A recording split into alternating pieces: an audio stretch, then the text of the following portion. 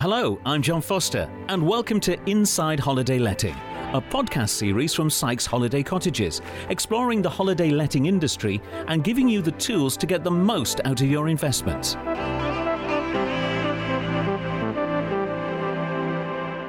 Today, we're going to look at location, location, location, where to invest and why, with our industry experts, Vanessa Warwick, Rachel Brennan, and Bob Atkinson.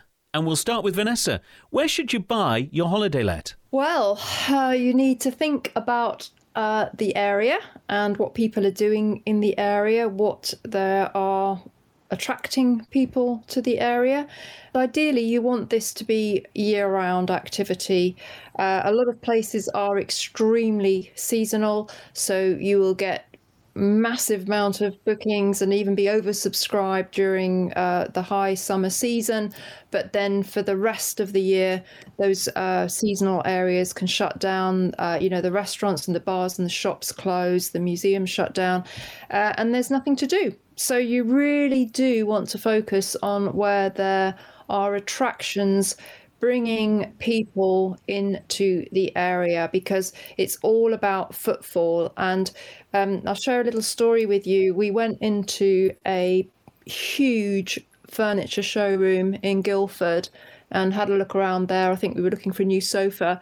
And then next door there was a little furniture showroom, and we popped in there and we spoke to the owner and we said, "Crikey, you must feel really in the shadow of that big store next door." And he said, "Far from it." He said, "They do all my marketing for me, because every single person that goes into their showroom has a look around there and then pops next door to see me." So essentially, if you've got all these big attractions in the area who are all doing their own marketing to bring people into the area, then you're going to piggyback off the back of that as well. So that would be my number one thing, is to look for an area of year-round activity within a 1 to 2 hour drive maximum of a large population density, because then, as we've been saying throughout these podcasts, you can benefit from this growing trend of the long weekender, as I call it, or the staycationer. So yeah, location, attractions, footfall, paramount. I suppose, Bob, when you're looking at honeypot locations, and that's just such a wonderful description, where are they? Well, there are honeypot locations all over the country. But, some of the real classic ones that just sell in ridiculous quantities in terms of people going and wanting to stay there. The demand for going and staying in these places is enormous. But you go down to the West Country, you've got places like Salcombe, for instance, places like Dartmouth, some of those places down in Cornwall and Devon, which, have amazing attractions, fabulous places to eat out, they're picture perfect in many ways, and they attract huge crowds because of how wonderful they are and how much there is to do. But they're not just all down there in the southwest. There's plenty up north, places like Whitby on that Yorkshire coast, Scarborough, Filey, those kinds of destinations, places in the Lake District. You've got places like obviously Windermere and places like Ambleside as well. But there are places all over the country that kind of really attract people. And of course, somewhere like the Cotswolds, anywhere around sort of like Bourton in the Water, Burford, those kinds of areas, they attract, loads of people. They want to go there. It's those kind of picture postcard places that they want to go to. And again, playing back to what Vanessa was saying before, you think about certainly the destinations there in the Lake District, on the Yorkshire coast, in the Cotswolds, or places even like in the Peak District or North Wales. They're all within 1.5 to 2 hours maximum of either that massive belt of population that runs across from Liverpool all the way over to Hull, or that going down to the Midlands, where you've got your big cities of Birmingham, Derby, Nottingham, Leicester, all of those accessing those really, really easily. And then when we get down to certainly in the southwest, they're relying very heavily, not just on places like Bristol and those areas, but they're relying very heavily on people coming down from the West Midlands, and also people going across from London and the southeast going to be able to stay, where they can get to them easily for those short breaks. But also when they're taking their longer summer breaks, they're not so bothered about that journey time so much, but they still stay within those areas where those honeypot locations are. They do well. Are there any places that are up and coming? Because, I mean, you've mentioned places like the Cotswolds, the Yorkshire Coast, the Lake District. Properties in those areas are going to be at a premium price, aren't they?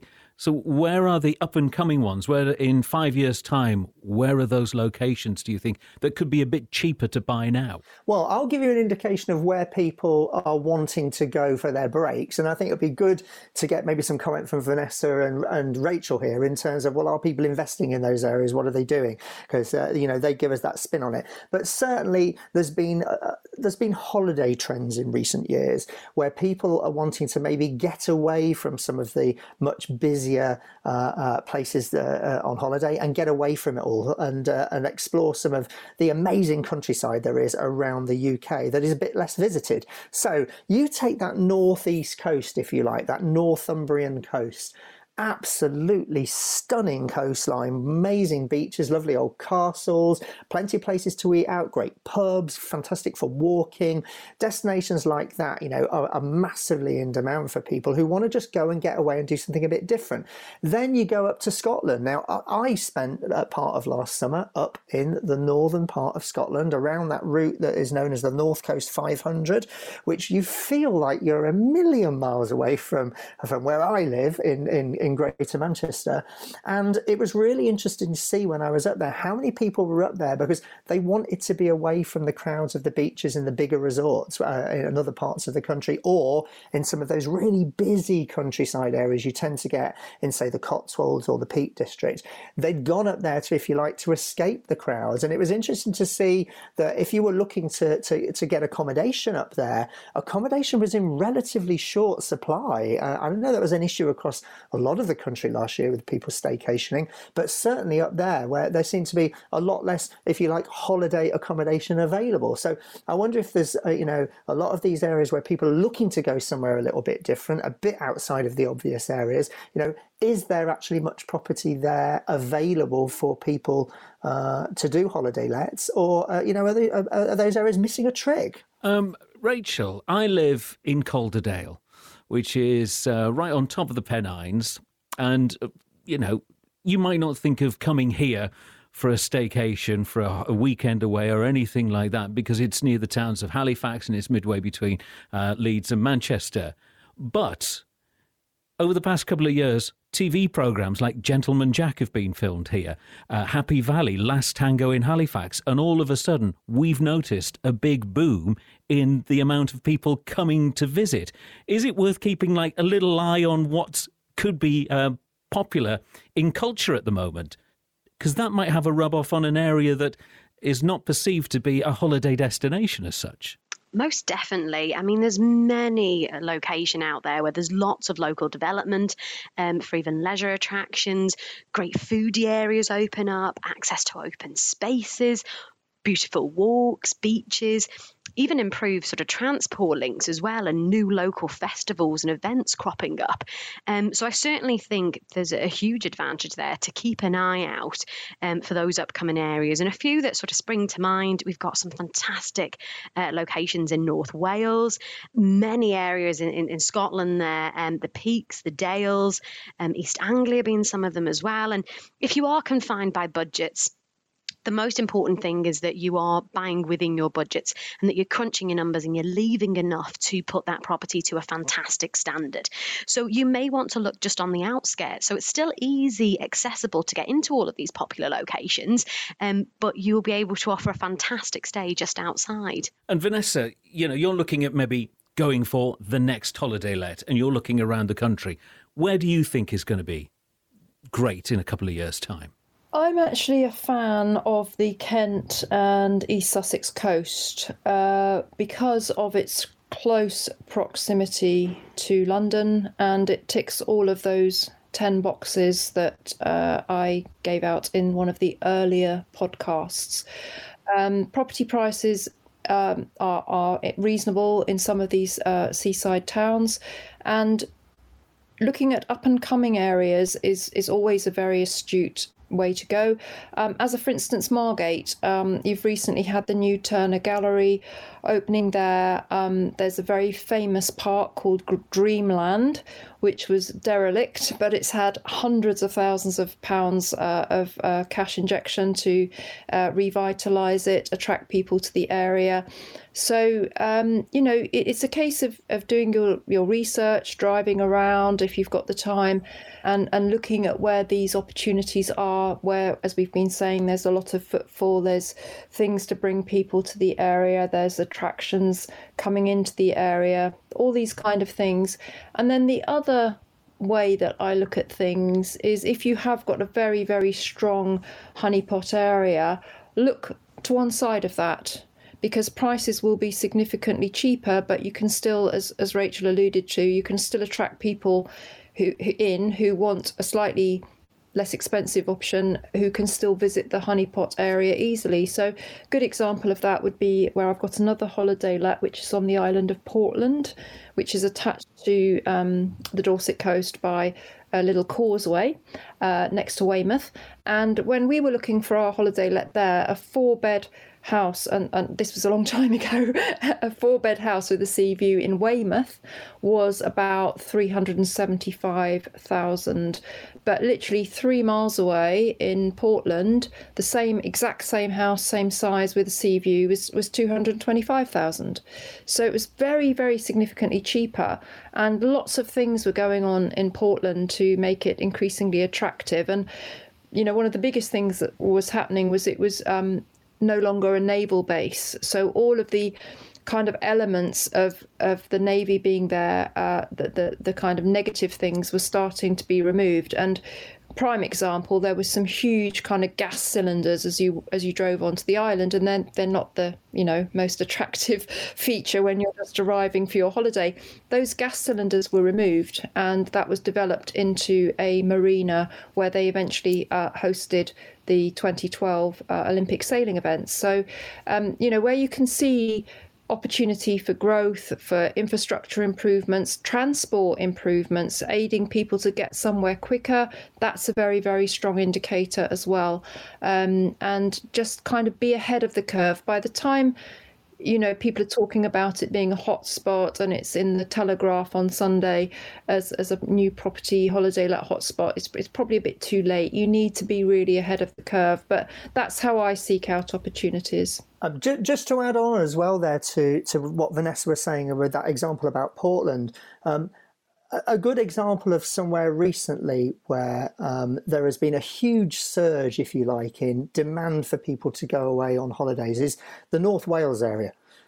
So North Wales really for years was known for quite a number of resorts that were a bit down and dirty and not that great anymore, with some pretty horrible holiday camps. And you had to kind of go past all of that to get into like Snowdonia or onto the Isle of Anglesey or all the way around to the resorts down at the far end. But what has happened in recent years is that, local people up there have recognised opportunities where they could start to open up some absolutely fantastic tourist attractions. So you think of things like Zip World up there now, where they have these amazing zip rides across the old slate mines. They've even built underground attractions in the slate mines. They've really gone to town at building up some great infrastructure up there for tourists. And that infrastructure, when people are looking to invest and they're looking to put that kind of thing into an area, that is when that the demand is going to come in from people to come and visit them. And that is where there's opportunities there, I think, for many people to then think, well, should I be looking in that North Wales area to maybe, find something I could invest in and use as a holiday cottage, because the demand is definitely there from people to go and visit. And again, with North Wales being very close to areas like Manchester, Liverpool and across the north of England, again, very accessible, so they become year round. And I've heard people talking about Cumbria, northern Cumbria, where they're looking to build, the next Eden project up there, and that there's a lot of interest in people realising that is also going to drag more people to come and visit over and above who was already going to the Lake District. So I think it's really good for anyone who's thinking of investing, think ahead to what kind of tourist attractions are being built. It's not just the stuff that's already there already, but what is likely to be redeveloped in the coming years to draw people in. And it doesn't have to be your classic coastal or countryside location. It could be small towns or even some of the cities where you can get a holiday let, where tourists will visit with things that are being built for them. And Rachel, it's going to have a difference, isn't it, where the location is on all things to do with your business, the occupancy year-round, what you can charge in rental, the accessibility, the flexibility on the rental length. All of this plays into the location. That's right. All of this is going to be taken into consideration. And location, of course, is a very, very important factor, but it's certainly not the only factor to consider. I know just from recent weeks, 18% of our customer searches in the last sort of 4 weeks actually haven't had a location put in there. They're actually coming to us for inspiration. But of course, your location is going to affect your income on that seasonality. It's going to affect how competitive your pricing needs to be, particularly if you've got a lot of properties in the area. If you're offering very similar features, if you are outpriced versus the others, then they're going to book the other properties. So it's something that you do need to consider there, certainly. And of course, those all important features that we've discussed in other podcasts have been able to boost your income on those, to make you stand out, to make your property wow. So it's competitive prices. If you have a number of properties offering the same features nearby, you need to ensure that you are not outpricing yourself against those, because that customer is going to go for the property that is slightly cheaper rather than your more expensive property. And of course, it's all the other podcasts we've discussed on property features to increase on your booking, just to name a few, those hot tubs, those open fires, the good Wi-Fi, being pet friendly. All of that is going to increase on your revenue, but also allow you to stand out, to give you that wow factor. And Vanessa, like Rachel's just said there, different people are going to be attracted to different parts of the UK, and that could be from families to couples to dog walkers, for instance, dog owners all going away together, whatever. It's going to be different each time, isn't it? It is, and I've really decided to specialise in smaller groups of people. And that's really just my opinion. I don't have any direct experience otherwise, but just from what I've heard from a few other people, is that if you have just a couple and one child, there tends to be less wear and tear than if you have, a very, very big property with large groups there. Particularly if people are looking to host kind of parties, as we've touched on, stag or hen nights, those type of scenarios. Things can sometimes get a little bit excitable, and there is sometimes damage done, from my understanding. So I think you've got to always go back to what the demand is and who the client is that you're trying to appeal to. That's the starting point. A lot of people create a supply and hope that there's some form of demand, but a savvy investor will find the demand first, understand that demand and the niche of that demand that they want to attract, and then create a product that suits that. So just think always about who your guest is, what they're looking to do in the area. For instance, at our coastal holiday lets, we have a little shed so they can dry wetsuits overnight, and just little things like that. So you've thought of their journey through the holiday, what they're going to be doing, and you've provided the amenities for them to enjoy themselves. I don't know if that answers the question, but it's just really thinking about, that demand and how you're going to create a product that appeals to that demand and even exceeds the expectations of those people and that client group. And Rachel, if you're looking to have a property, maybe to move into when you retire or get to a certain age and you think, right, okay, this is where we want to finish up, and say it's in the country, you'd be silly buying a property in a city or a town or something like that if you want to live by the coast. So again, you've got to think about the location and what you want out of it as well as an owner. Yeah, of course, there's motivations when you're thinking of purchasing your property and where you're going to choose that property to be located. And that motivation has to be an important playing factor to that. If it's pure investment, then that is where you can look at those sort of honeypot areas, the ones that's going to give you that best return. But of course, if it's driven by other factors, as in a property for you to retire to, then that has to be your main factor that you're gearing to, and that you're playing to. And Bob, as we've talked about in previous podcasts, more people have decided maybe they want to have a holiday home abroad somewhere. So again, what are the advantages, disadvantages of buying abroad, and also the location factor in that? Well, I think the biggest issue with buying overseas is the fact that how are you going to get there? And how often are you going to use it? I mean, if you're buying it for investment, then you've got to find a way where you can get holidaymakers into it and get your money being turned over. And yes, you can use overseas agents, etc., to be able to do that all for you. But you've got to do everything remotely when you're based here in the UK, and especially over the last year. It's been probably impossible really to be able to do that because of travel restrictions, and who knows how long that kind of thing may go on.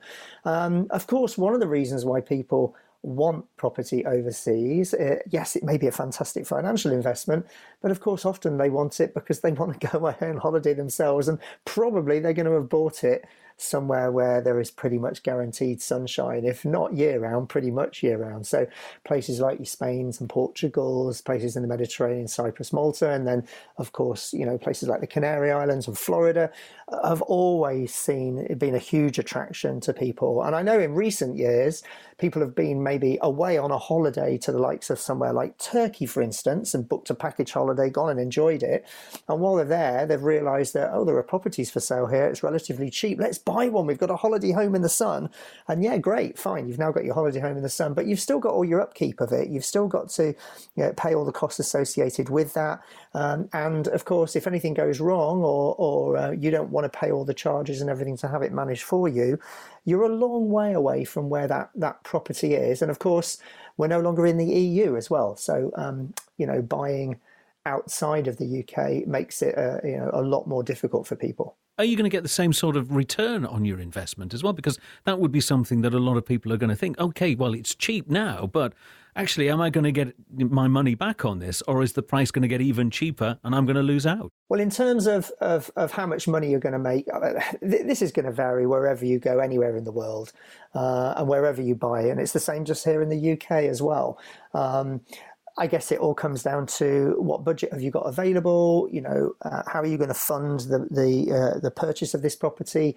Are you just buying it for yourself? In which case, it's a long-term investment, and you're not probably as bothered about the income so much as long as it retains its value and increases over time in the ways that other investments would do. But if you're buying it for a holiday let, then you've maybe got a much bigger market to be able to market to, because you're probably going to pull people from all over the place to go and stay in somewhere, especially in a sunny location. But in terms of whether it's going to be a better investment or a worse investment than investing here in the UK, it really will depend on the sums and the location, the running costs. And that all comes back down to what I think the guys have been saying across the podcast so far. Research, understand it all, understand the financials, know what you're getting into, know whether you're doing it for yourself or whether you're doing this as a mixture for yourself and for just income, or whether this is just a straight income earn. And I think once you've done those sums and you understand the legals and the restrictions around those destinations, that's when it will help you decide whether overseas is better for you than here in the UK. Vanessa, do you have a property overseas or not? I did have. We had an apartment in Cyprus near Larnaca, and unfortunately it was a failure all round. I just think that the risks of buying abroad, it massively amplifies the existing risks, even buying closer to home. Because you're so reliant on third parties that are thousands of miles away, that you may struggle to stay in contact with for whatever reason. It wasn't a good experience. Definitely felt kind of burnt by it, to be honest. But I think if you're buying it to use yourself, that's a different mindset, as Bob said, and it can be justifiable to do it if you think you're going to use it a lot. A lot of people spend 6 months in the UK during the summer and then 6 months overseas in their property in Malta or Cyprus or wherever it might be. And that's a lifestyle choice that enriches your lifestyle. It can be very good for your health and your mental well-being. That's good. But again, I think if it's just a straight investment, the risks are massively amplified. And just to give you an example, in my case, we had a penthouse apartment, which we absolutely loved. We loved the area, and it had a swimming pool. And unfortunately, other people in the building didn't pay their service charges. So the pool was no longer maintained, so it turned green and was full of rubbish. And the lifts didn't work, and we actually couldn't let it out as a holiday let. So, everything sounds so rosy when you're, over on holiday and you see a relatively cheap property and you have a dream that, you could spend a lot of time there. And in reality, I think unless you do this kind of 6 months swap over between the UK and your holiday home abroad, I think, a lot of people actually don't end up using it as much as they think they might. And this goes back right to the first podcast where we talked about, getting to the airport, having luggage limitations, having children that are fretting, standing in queues, flight delays. When you actually think, actually, I've got to go through all that to get there, it's quite easy to talk yourself out of it. And even now, we've got the property in Dorset, which I absolutely love. It's going to be our retirement home. But even just thinking about going down there, it's nearly a 3-hour drive for us. It kind of does put me off. And that's a UK property. And I think there is a place for overseas property, but you have to massively research it. You have to have very good feet on the ground supporting you, and you need an extremely competent lawyer who is versed with the legalities of property ownership in that country. Well, I was going to say that as well, Rachel, because, you look at the advantages and the disadvantages, the return on the investment, the management of the property, the ease of access, the marketing, how much you're going to use that property yourself, selling it in the future. But a lot of people might not even think about the legals and also the taxation aspect of it if they're buying somewhere abroad, Rachel. Of course, and there's much more sort of readily information available for the properties that are based in the UK. It's easier to understand. You've got agencies like ourselves that understand it a lot more, that can give you helps, hints and tips, guidance on all of that. Whereas, as Vanessa's just said, if you don't have firm feet on the ground overseas, that's very tricky and very hard to understand. A lot of it is even just the translation of it over. And I think you've hit on a really important point there about the management of the property, not even the management of the ongoing property, but physically the setup, actually doing that property up, getting those photographs taken, the description taken, getting that advertised with an agency, and making sure you've got all of the relevant health and safety documents in there. All of that is extremely difficult if you are not, sort of a couple of hours away, or you haven't got somebody who is nearby helping and supporting you with all of that. So it's something that I think people need to take into serious consideration when choosing to purchase in the UK versus purchasing abroad. Yeah, I was just going to add here that another thing to remember with buying overseas, and just a cautionary thing, we had family property in Spain for many, many years on the Costa Blanca. And I know when my parents originally bought that property, there is very little development in that area. And so this was wonderful, a lovely little villa, isn't it? Amazing. But of course, over the years, that particular coast, as have many areas across the tourist destinations of Europe, became absolutely overrun with developments. So you go from an area potentially where you maybe go and invest in and you buy somewhere in and use it yourself, you're renting it out. But of course, over the years, you find the sheer volume of competition of other properties available in that area just goes through the roof. Not only does the competition in terms of the volume go through the roof, of course, the standard of the fixtures and fittings change over the years as well. So you've got to upgrade your property you've maybe had there for longer. When you compare that to maybe, say, like the UK, of course we have development here in the UK, but development certainly in a lot of the big tourist areas tends to be, very heavily controlled. It isn't development for development's sake, which I think is something has been quite guilty of in other parts of the world. And so, what we saw in Spain was, we got to the point where we felt, well, we've got to spend a lot of money on this to be able to keep up, if you like, to make sure we still keep getting bookings. Or we need to basically sell. And we sold around the time of the crash back in 2008. Interestingly, you can go back and buy that property now, and one's very similar to it in that area, for not much more than what we sold for all the way back then, because there's just too much property there. It's in such oversupply that from an investment point of view, you've maybe not made the money that you maybe thought you would do. So it all comes back to research, understanding, knowing that market. I'm sure here in the UK, if you bought a property back in 2008 in any of the kind of areas we know people go away on holiday to, I'm sure that property would definitely have increased in value during that time. Just to finish off, if you had the golden wand, where would you go and get your next holiday property? Where is the place that you've always wanted, head or heart, that you've always wanted to be in? Bob?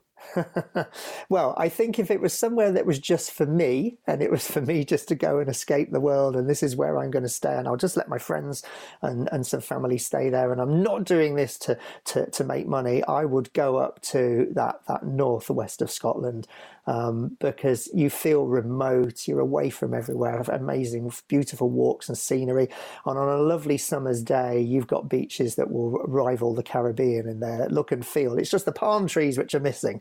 But I think if I was going to do this as a business, and I live in kind of the South Manchester area, I would certainly be looking at somewhere like North Wales or somewhere like the Peak District, purely because their ease of access for me to be able to run and manage that if I wanted to do so. I know I could get loads of bookings year round, and I know there are areas that they are in great demand, and I can manage it easily. So I think that's what I'd do. In terms of the sort of customer demand, I mean, we've touched on them throughout, Cornwall, Devon, the Lake District, East Anglia, Northumberland, Scotland. They certainly are, as I said, the top and most popular destinations at the moment. Personally, one of my favourite places, as Bob said, he was talking about Dartmouth, Salcombe. They're some of my favourite parts of the UK, but likewise, being based in Chester, I would go North Wales. There's some fantastic spots close to Anglesey, the Snowdonian National Park, Conway, Abersock. There's just some wonderful places there, and so much development going into those areas. And house prices are relatively cheap there in comparison to others. So I'd probably be able to get a larger property for my buck over there than I would somewhere else. So I would second that and go North Wales. I'm afraid I can't choose just one. I'm always looking, my eyes are always open, and I'm looking at properties and locations, and I just love doing that. I'm a certified propertyaholic. I absolutely love Marazion in Cornwall because I love St Michael's Mount. I think it's one of the most beautiful views in the world.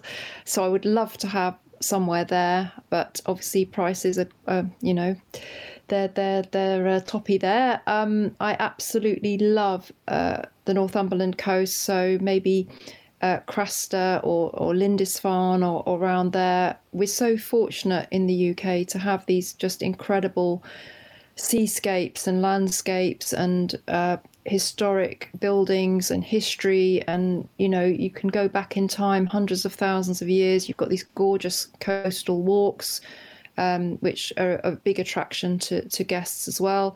And probably finally, if it was my heart and it was somewhere that I'd want to spend a lot of time myself, my husband and I are massive fans of the Scottish coast, and probably the Outer Hebrides would be a wonderful place to have somewhere, just because of, as we've said, some of the beaches are like the Caribbean without palm trees, and the scenery is very rugged. And I actually also love the Orkney Islands as well, been up there in the motorhome. So actually we've spoiled for choice, and we're just so blessed to have such wonderful landscapes and seascapes and things to do and places to see and adventures to be had. So yes, go fill your boots. It's all there to explore. Thank you very much for joining us on this episode of the podcast. From me, John Foster, and from our guests, thanks for listening. Thanks. Thank you, guys.